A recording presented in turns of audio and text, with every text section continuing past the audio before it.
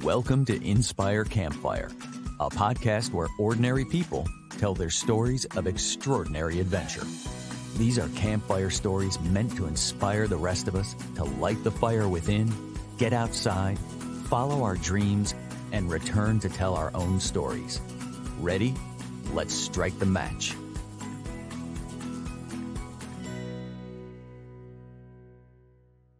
Welcome to the show. I am your host, Scott Wurzbacher, and today I am so excited to expand awareness by bringing you listeners what some might consider far-reaching topics, such as clairvoyance, telepathy, near-death experiences, and reincarnation.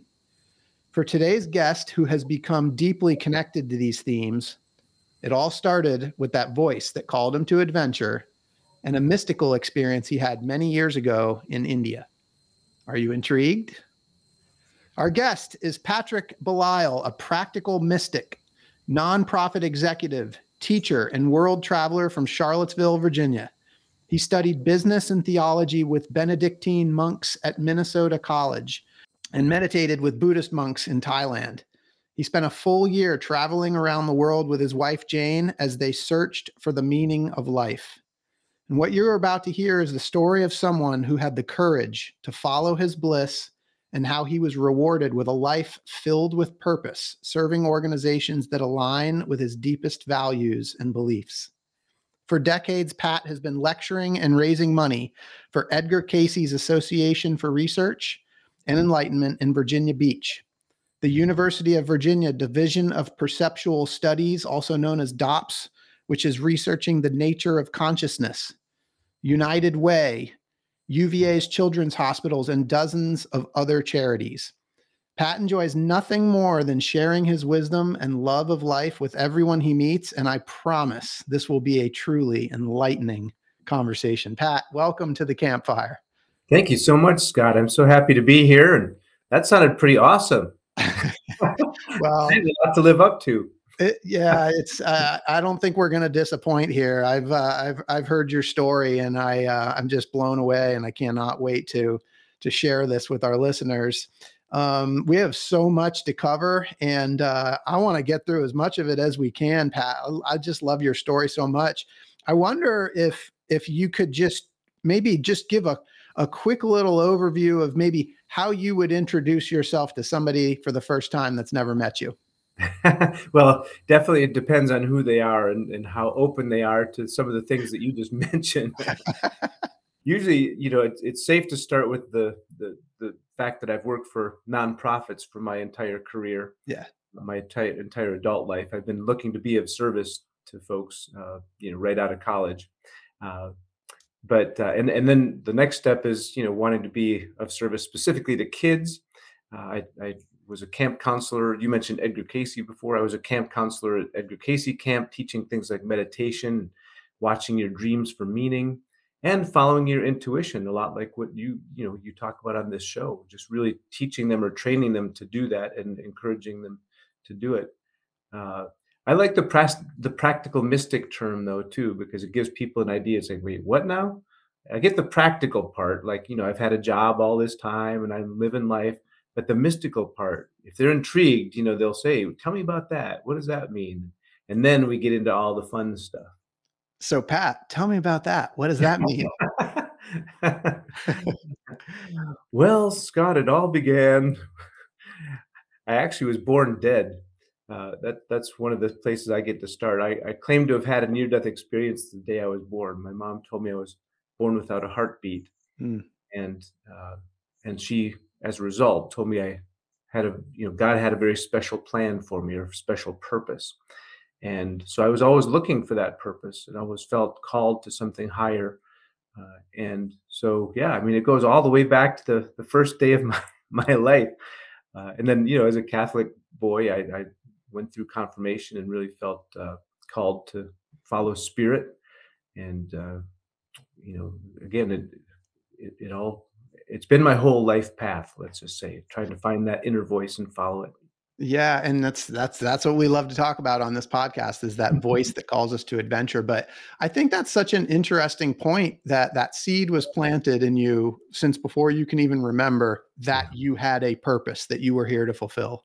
Yeah, I can't emphasize that enough to any parents who are listening to really let their kids know that they are here for a reason, and none of us really can tell each other or our kids, what that purpose might be.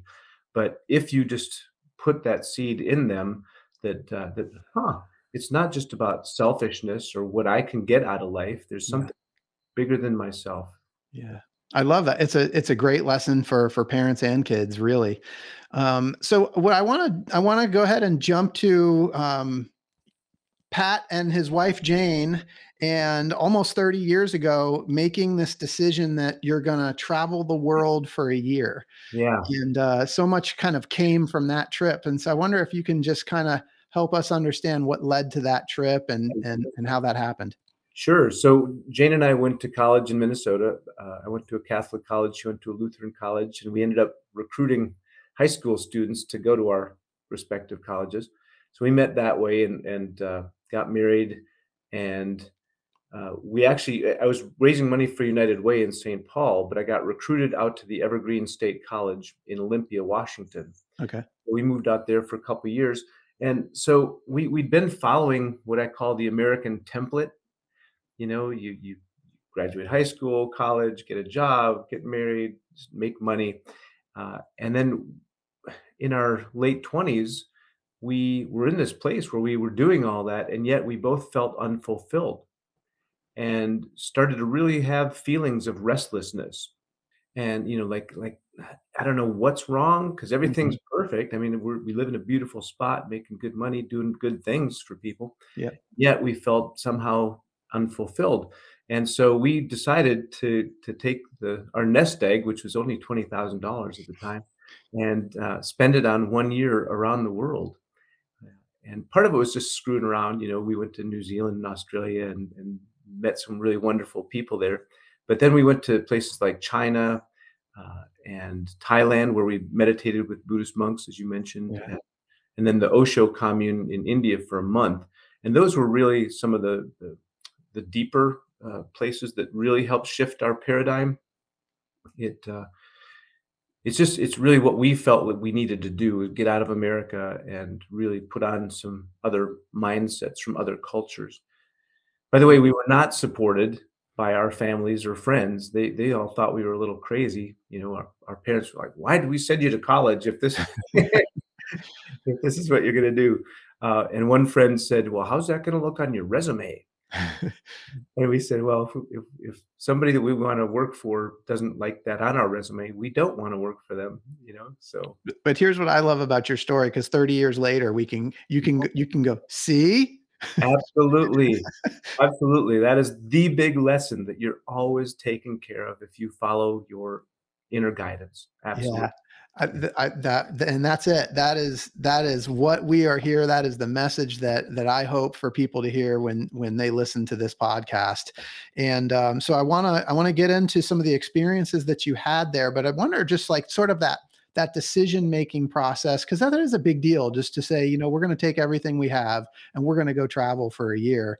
What Mhm. was that process like? The decision making? Were there any fears and doubts? Like, Oh my gosh. yeah, Absolutely. Yeah, so it was kind of a process. Jane had applied to potentially be an exchange employee with a government in Japan. Actually, that's what started the whole process. We're like, maybe we should live abroad for a year. So we thought maybe Japan. Then mhm, that didn't work out, and then we thought, well, maybe we'll go someplace like Australia where we don't have to learn the language, but to get a difference in culture. And then we heard about this round the world plane ticket that somebody's brother had done. You could get a 6 month ticket or a year long ticket. And we said, oh my gosh, that'd be so great to do a 1 year trip around the world and go to all those places and yeah. then some. So we sat in a coffee shop in Olympia and wrote it out on a napkin, where where we really wanted to go. And then Jane, as you're pointing out, Scott, Jane is the more practical of the two of us. I like to live in these big ideas and the head in the clouds kind of thing sometimes. even though I am a practical mystic. She's the one that went there first. When I said, "Well, what about a trip around the world?" Jane says, "Well, what will we do with our stuff?" Like she went right to like packing, storage, and all that stuff. Let alone the things that we were talking about before, the family not supporting, and Right. her mom says, "Well, the world's a dangerous place. Like, why Right. would you travel?" So yeah, we overcame a lot of that resistance and a lot of the practical stuff too. I asked my organization for a 1 year leave of absence, and after only working there for 2 years, and they gave it to me. That's the other thing. You just never know till you ask. You know? Yeah, that's great. So you had a backup plan. Yeah, it's true. Although I kind of wish I hadn't in the end. It's like because I had that potential safety net, let's Yeah. say, I feel like I wasn't entirely out on the tightrope. But that's why the next phase of our life happened, because we really wanted to continue to follow spirit now that we'd become addicted to spirit and knew we were taken care of. But I don't want to get ahead Yeah. of your You story. you did, and we're definitely going there. I think the one thing that I want to touch on before we jump into your experience in India, though, is that Yeah. describe this. It wasn't just to find the meaning of life, and so I wonder if we could go back to that, like the intention of it. Can you Yeah. just talk about the intention? Like that's a big thing in your late 20s to say we're going to go look for the meaning of life. Yeah. Well, as I mentioned, we just felt unfulfilled, and unsatisfied with just what I'll call the material gains that we'd made. Um, and, I'd read philosophers and theologists and theologians, I guess it is, Yeah. um, Freud and Jung and Man's Search for Meaning and all these great books. And it really Right. did get me thinking that I and plus my mom's, you're here for a special purpose. Yeah. All that sort of weighed on me to think, you know, is this it? I'm just going to be raising money for scholarships at a college. So yeah, and Buddhism in particular appealed to me at that stage in my life. We'd been taking some meditation classes, and Buddha reminds us that all truth comes from inside of us. And so I really took that seriously and was trying to put myself in situations where I could be open to that universal wisdom, let's say, coming through me or tapping into that in some way. Mm. So that's what I was looking for. Now, granted, some of it before the mystical experience you mentioned. So yeah, so when we were in China, for instance, Yeah. we met this guy who said, "Oh, you're from America? I think you are the least free country on earth." And we said, "What are you talking about?" We'd been taught from birth that we're the bastion of freedom, so I said, what are you talking about?" And he said, "Well, look, if you live up to the American dream and you have a mortgage on your house and a car payment and 2 weeks of vacation every year, you are totally tied to your material possessions. You're not free." And I thought, wow, and that was kind of a shocker to me. Now I said, "No, wait a second, but here I am. I don't have a mortgage or a car payment, and here I am in your country. You can't travel to my country." At least at that time he couldn't, right? 1994, they were just opening up. And he said, "Well, I can go anywhere in my country whenever I want to go, and my government takes care of me. I don't have to worry about whether I'm going to be homeless or starve to death. So we have a lot of personal freedom that you Americans don't have." So I was getting that kind of wonderful perspective. I considered it wonderful Yeah. perspective outside of the paradigm along the way, but that definitely is not the same as mystical wisdom. Hey everyone, it's Scott here. Did you know that the members of my real estate team, W Realty Group, are listening to their own voices that call to adventure by setting big goals? Some of those goals include planning trips to Bali and the Kingdom of Bhutan, buying investment homes, and running the Chicago Marathon. At W Realty Group, we support and encourage these big goals and want to help turn them into reality. We're currently looking to add new members to the team. If you know a great real estate agent in the Charlotte, North Carolina area that would benefit from being part of our team, please send a text, an email, or give me a call. And know that when you support W Realty Group, you're also supporting this podcast. Thanks for listening. Yes, so let's go there. So on this 1 year trip, you landed for a period of time at the Osha commune in India. And I want to talk about what happened to you there. I wonder if you could just kind of describe what that is for listeners and how you ended up there. Well, that's another story. So I'll start in Thailand. I mentioned we meditated with Buddhist monks Mhm. at a monastery in Thailand, and we had a miserable experience to just get right to the point. Yeah. You know, we woke up at 5 in the morning. We ate at 6 and 11:30, and then no solid foods after noon. It was super hot. Meditated for anywhere from 6 hours to 12 hours a day, without much guidance, really. And anyway, it was not good. And then yet we were still open to other possibilities of Yeah. spiritual exploration. So when we got to Bangkok and we were about to fly over to Calcutta, India, for the first time, Mhm. we were told that there was a Air India strike right when we were at the airport. And so all of us who were going to be on that flight ended up at this hotel for a couple days until they worked out the strike. Well, we kept bumping into this one guy who was gonna be on our flight, and he was really intriguing looking, sort of the quintessential sort of Jesus hippie kinda Yeah. look, you know? Yeah. But he's from South America, of Italian descent. His spiritual name was Pranshu, and Pranshu just kept dropping these little nuggets of wisdom that were so intriguing to me. And then again, when we kept bumping into him, I kept getting more and more. So I finally said, where is this community that you live in India that you keep talking about? He said, it's called the Osho Commune. And if you're interested, here's a book of Osho's talks. So I took it back to my hotel room and I read it all in about 3 hours and just devoured it. It was amazing. And so I told Jane, we have to go to this place. And she said, well, it's way out of the way of where we're going to be in India. We were just going to go across the northern part of India. And Pune is where the Osho commune is, way Yeah. down south, Yeah. up in the hills from Bombay. Anyway, I convinced her, and she, bless her heart, was open to the possibilities. So we took a 44-hour train ride in 100-degree Wow. heat in third class, on our fifth wedding anniversary, by the way, Wow. to get down to Pune.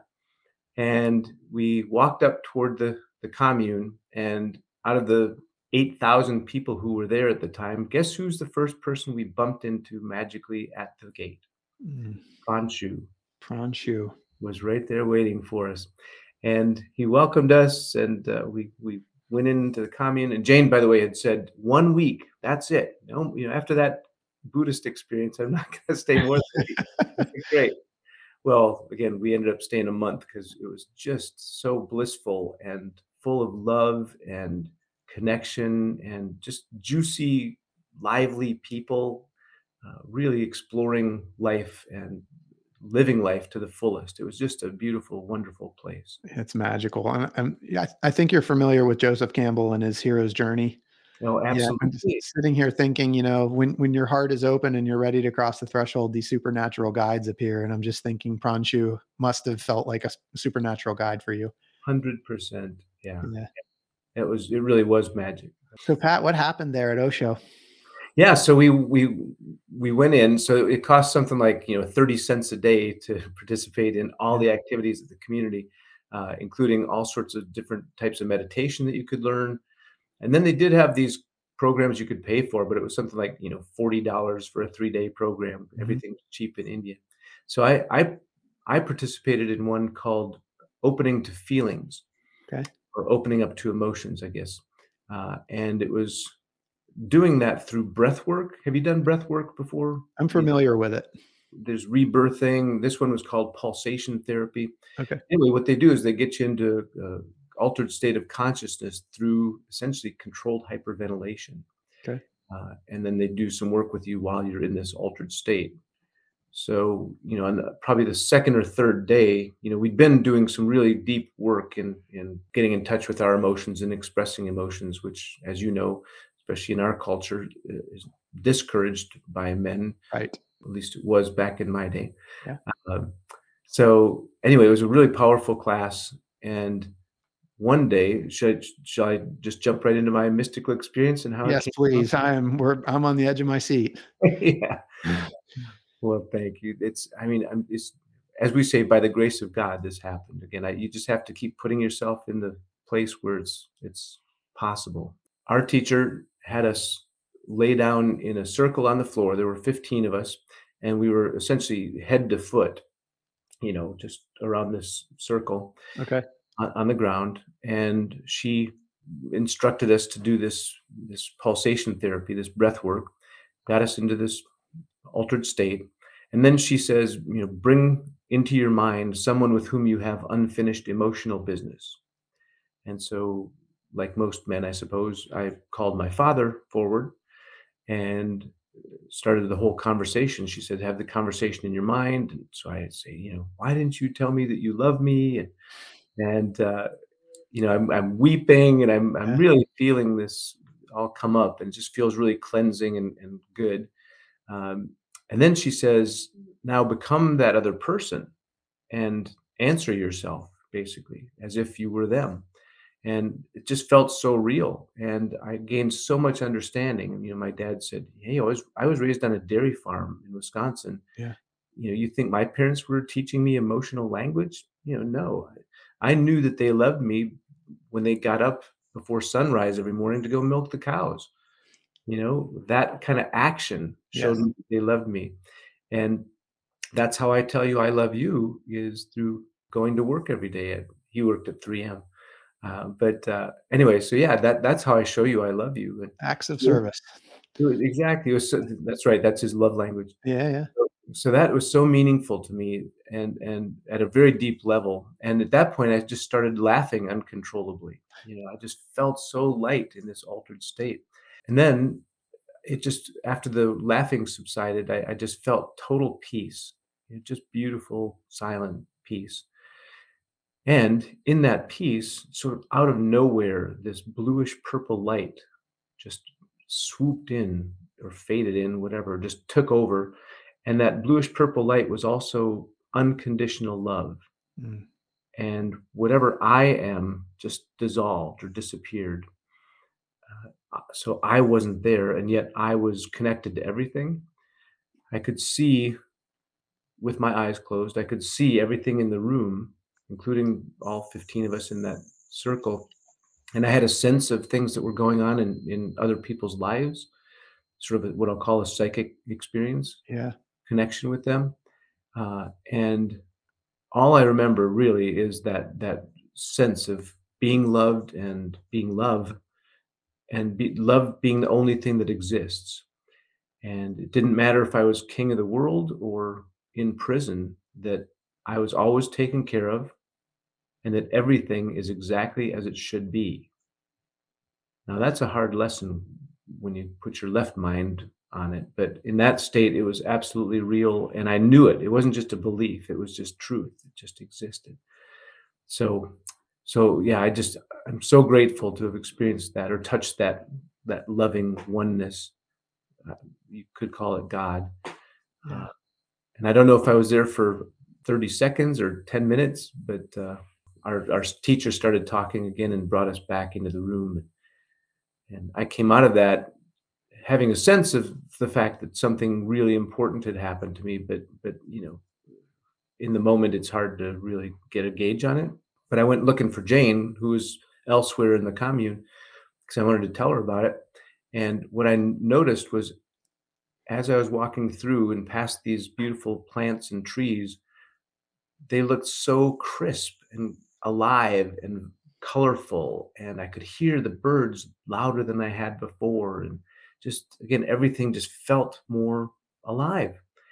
And I learned later, Scott, that my eyesight had actually improved. So I had physical healings as a result of this metaphysical experience.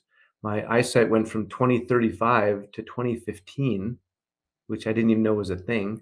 And then my hearing, I went years later to the doctor and had a hearing test, and he said, "Haven't you ever been to a rock concert?" I said, "Yeah, man, I've been to Monsters of Rock, and I was lead singer in a rock band." Yeah. He said, "But you have the hearing of a 7-year-old. Your eardrums don't show the normal wear and tear." And I said, "The only thing I can think of is this mystical experience that gave me these physical healings. I can't explain it, but there it is." I mean, I'm blown away, and I know that, since you've done lots of research and become involved in organizations that study this Yeah. sort of thing, like, looking back, can you describe, like, what happened? I wish I could. I mean, you know, a lot of people have a lot of theories, right? Yeah, And about some ideas around quantum physics about how we're all connected at a deep level and that there is yeah, no such thing as matter. yeah, And then Max Planck theorized that the consciousness is actually the building block of the universe. And so I think that I was there. I think that I was in that unified field, that pure consciousness, the idea of, yeah, loving thought. And but how one gets there through something like, breath work, I can't describe. That's what this research group that you mentioned that I work with is looking for, is sort yeah. of what are the mechanisms that can get people to this experience, let's say, because it really is transformative. I would wish this on everybody. Yeah, and so, first of all, I mean, is this something that was completely unexpected for you? Is it something that you were hoping for? Had you heard about something like this before? No, never heard of it. Although I will say, I mean, having been raised Catholic and studying some theology, I'd heard about and read about mystics, uh, from Thomas Merton, a modern mystic, to, a lot of the saints of old describe God experiences, Yeah, but I certainly was not a saint, and so I wasn't looking to describe my experience quite that way. But it is that I think it is that same universal human experience. Mine did involve light, which is very common, and it was transformative. I came back a different person afterwards. So it is a normal human experience. Is just how they're all a little bit different, and I don't know. I wish I could just say do step 1, 2, and 3, and you can get there. yeah. Well, and so, as a young man, really in your late 20s at that point, was there anyone there at OSHA Commune to kind of help give you any sort of guidance or talk you through the experience and what had happened? I'll say yes, but again, I was still integrating it. I didn't really know how to talk about it at the time, Yeah. but definitely people there were like, "Oh my gosh, you should read Autobiography of a Yogi by Paramahansa Yogananda," or It's right here on my shelf. This one "Oh, over that here. oh, that's awesome, way to go." So, they in that sense, they were able to give me some guidance, Yeah. but no one else that I had talked to there had anything quite like that happen. Yeah. Now, some of them also had been dabbling with psychedelic medicines, as we call them today, Right. psilocybin or LSD, and they described some similar feelings or experiences. Right. People have described that with those substances, but to be clear, yours was entirely out of the breath work. That's exactly right. Yeah, I've Yeah. still to this date never done psychedelic medicines, although I've learned a lot about them and studied them and think that there's a lot of good coming from it. Yeah. It's an interesting topic, perhaps for another podcast at some point. But so you've described this mystical experience really as kind of a pivotal turning point in your life. How Absolutely. did this experience change you, and what happens next? Well, that's the whole thing, as you can imagine, Scott. I mean, how do you integrate back into the world once you've touched love, Yeah. and timelessness? How do you go back to a job and put on a suit and tie and get to meetings on time and try to meet the goal? And when you really know at a deep level that everything is okay, just the way it is, you don't have to meet the goal. It'll be okay, and it's all about love, and you're loved whether or not you show up on time or whatever. So that's where this practical mystic piece comes in. I still feel grateful that I came back with my left brain intact, Mhm. looking for answers to what happened to me, so that it could be helpful to other people who have similar things happen. Because Eckhart Tolle, of course. Yeah. Eckhart Tolle, when he had his mystical experience, he was sleeping on park benches for a Yeah. long time. Like That's right. he couldn't reintegrate into life. I didn't go that far with it. Thankfully, Jane and I stayed together, and I had to go back to our old jobs in Olympia, and because it was there, like I say, for the taking, but I couldn't do it. It just didn't matter. And so after a few months, and we'd saved up a couple $1,000 because we came back broke, of course. But after a couple months of saving up some money, we decided to jump in our little Honda Civic and wander America until we'd run out of money, and we'd figure out where we go and get jobs and save up another couple $1,000 and wander some more and just keep following spirit like that inner voice we keep coming back to at the campfire and see where it felt like we should go. Yeah, and so just to kind of fast forward for listeners and to get to some of the organizations that you're now working with, you Yeah. spent 3 years traveling the United States and ultimately land in Charlottesville, Virginia. That was no accident though. That was again, we were following spirit, so that meant we knew when it was time to stop, mostly because we needed money, and then we'd be like, you know what, let's go to Maine for the summer. Never been to Maine, and then we'd get there and we'd meet the right person who had the right job, had a place for us to stay for a couple months, and the long and short of it is, along the way, we were also coming up with our list of criteria for our perfect place to settle when the right time came to settle. And Charlottesville is the place that met our criteria. And again, doors opened like crazy once we got here. And it just so happened that two of the most meaningful organizations that helped me reintegrate after my mystical experience uh, are in Virginia. You mentioned both of them earlier. One is Edgar Casey's Association for Research and Enlightenment. That's down in Virginia Beach, 3 hours from Charlottesville. And I ended up working for them for 15 years, in addition to being a camp counselor for a separate 15 years. Yeah. And then the other one is right here in Charlottesville at the University of Virginia, the Division of Perceptual Studies. And it was their work, and Ian Stevenson specifically, he started the division. Uh, that work is objective science.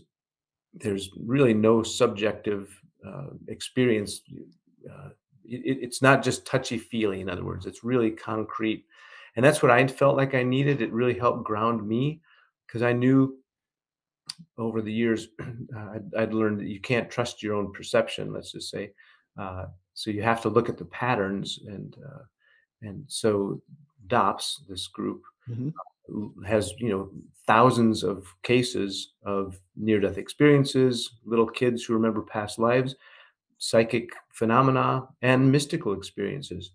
And so I wanted to get in there and see how fit in, if my mystical experience is common or not common, and what again, how we can help people like me integrate it into their lives.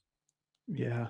I'm curious if you can go a little bit more in depth because I'm so intrigued by the work that DOPS does. Yeah. Just maybe tell us a little bit more. And I do love because you being a practical mystic fits and plugs in so nicely with the work that they do there. Yeah.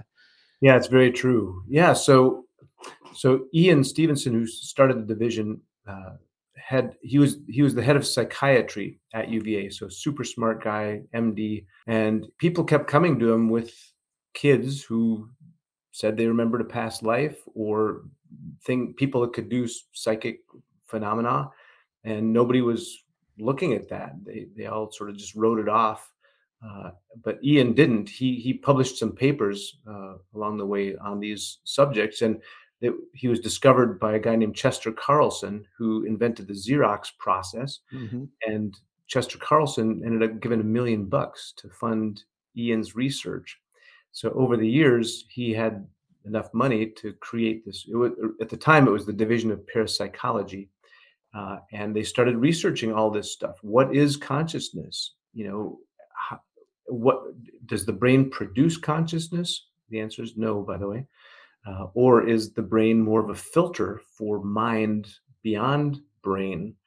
And that's the model that essentially has come out of DOP's work. It's not concrete yet, but that's the idea.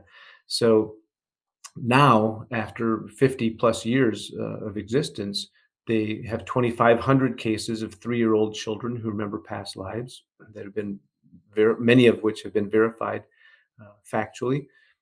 Same things with near-death experiences. Bruce Grayson wrote a book last year called After, which documents his 50 years of research in near-death experiences, where people who are clinically dead uh, have experiences of consciousness outside their bodies, which can be verified. They come back into their body with information that they couldn't have possibly known. And so, how do you explain that? The current scientific physicalist paradigm can't explain it. So DOPS is still out on the fringes looking for all this stuff. Same thing again, mediumship, psychic phenomena. We're still doing all of that research in the lab here at the University of Virginia. Yeah.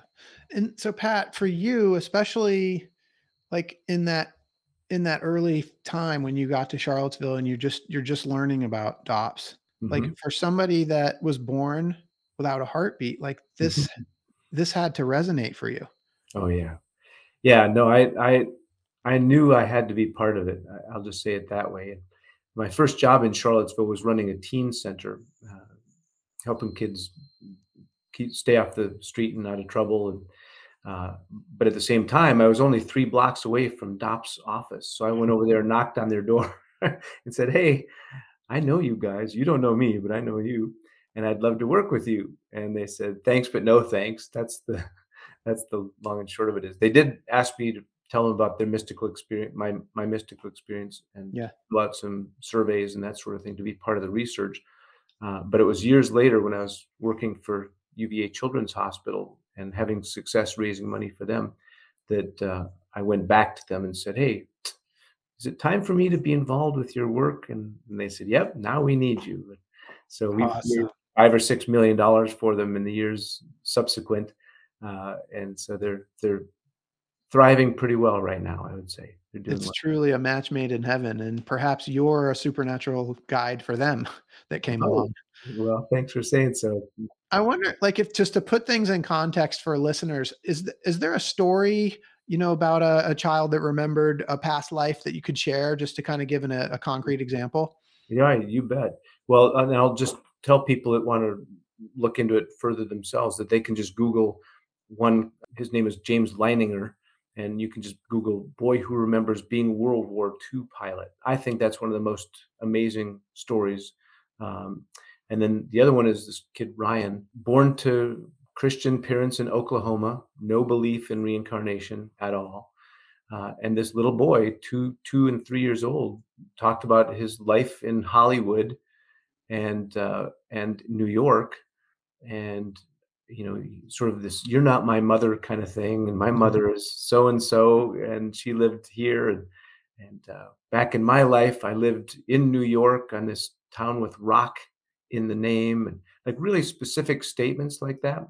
He talked about Hollywood so much that his mom finally got a book of old Hollywood, and she was flipping through, and there was a picture, a black and white picture from the 30s, and the kid stopped her and said, "Mommy, that's me." And of course, she freaked out. And then she says, the kid says, this is my buddy George, who happened to be George Raft. If you remember some of those old mafia or gangster movies back in the 30s, Yeah. George Raft was pretty well known. But this other guy in the picture wasn't known at all. And so our researchers had to go out to California and find the film archives, and eventually found this guy, Marty Martin, who was just an extra in the movie. As the statements came out about Marty Martin's life, all of them uh, were in line with Ryan's statements. In fact, he went from Hollywood out to New York. He became an agent for some people, and lived on Roxbury Street.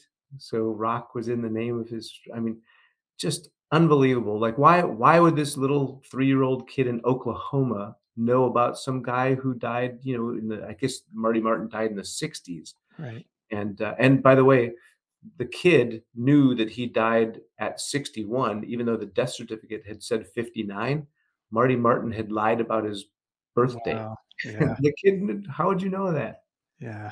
So that's just one story. Again, It's there are 2,500 stories.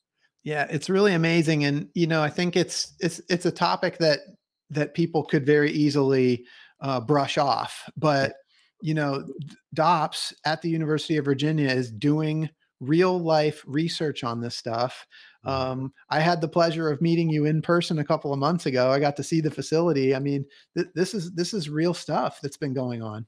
It's true. I mean, and that's the whole thing about it is I love the fact that it's at the University of Virginia because it was founded by Thomas Jefferson, Mhm. whose famous quote around here is that we will follow the evidence wherever it may lead, right? So you have to keep your open mind. You can't just write this stuff off as, well, that's not even possible. Now, part of the criticism of Ian's work in the beginning was because he was finding cases all around the world, mostly in cultures who believed in reincarnation. And so that's why Jim Tucker, the current director of DOPS and the guy doing these kids who remember past life research, is focusing on American cases because, it seems to be universal. You don't have to just believe in reincarnation. But clearly, as you say, a lot of parents here, if a kid says, you're not my dad, or I was, Bob Smith from Topeka, sure, honey. Sounds like attitude to me. Exactly, attitude or imagination or whatever, and you just brush it off, but whereas cultures who believe in reincarnation might say, "Well, tell me more about that," you know? Yeah. And something that you've learned along the way is this thing called, which actually is a new term to me, but past life regression. Oh, yeah. Can you talk us about that? Yeah, so past life regression is essentially hypnosis. Like the breath work, hypnosis gets you into an altered state of consciousness, really just relaxation. Mhm. It's not like stage hypnotist where, it's like cluck like a chicken, whatever. It's Yeah. just Yeah. you get into a relaxed state of mind and, just using words, a hypnotherapist will get you into a past life, real or imagined, doesn't matter to me, as long as it's meaningful. The reason it's called hypnotherapy is that we want to help you get insights into your own issues around behavior or relationship, different patterns that you want insight into that don't seem to make sense in your life. So, through hypnotic regression, we can get you into that state and then work you through different situations, let you experience again, whether it's like a dream, meaningful information put into symbolic form, or whether it's a real past life. Doesn't matter to me. Ian Stevenson and DOPS don't look highly on past life regressions for their research because we adults, especially, have read so many books or seen so many movies. We don't know what's in our unconscious mind that we might conjure into a story. But the 3 and 4-year-old kids have none of that context. That's why they Mhm. put so much weight in those things. But yeah, so I still do past life regressions for people and have had a lot of success giving them a more meaningful life, let's say. Yeah, and are there any like sort of transformative experiences that you might be able to share that where somebody's benefited from that? Oh, sure. Yeah. Well, most of the really transformative situations have come through people's insights into relationships in their life. Why have my sister and I always fought? Yeah. This one woman, one of my first regressions, she and her sister were always at each other's throat and couldn't understand. Well, she had a regression where she remembered being a Japanese soldier and she killed, I don't remember what her sister was, but an enemy soldier, so they literally killed one of them literally killed the other on the battlefield in that lifetime, and, it carried over somehow. So she was able to forgive her sister, and it really shifted the dynamic of the relationship. So I just say whether or not that was a real lifetime, I can't say, but that energy is real. That contentiousness that she was able to forgive and heal, really did shift and change her life. Yeah, and that's the key is that it was helpful to her and helped her work through that. That's right. One of my first regressions that I did for myself, I was handed my own life purpose.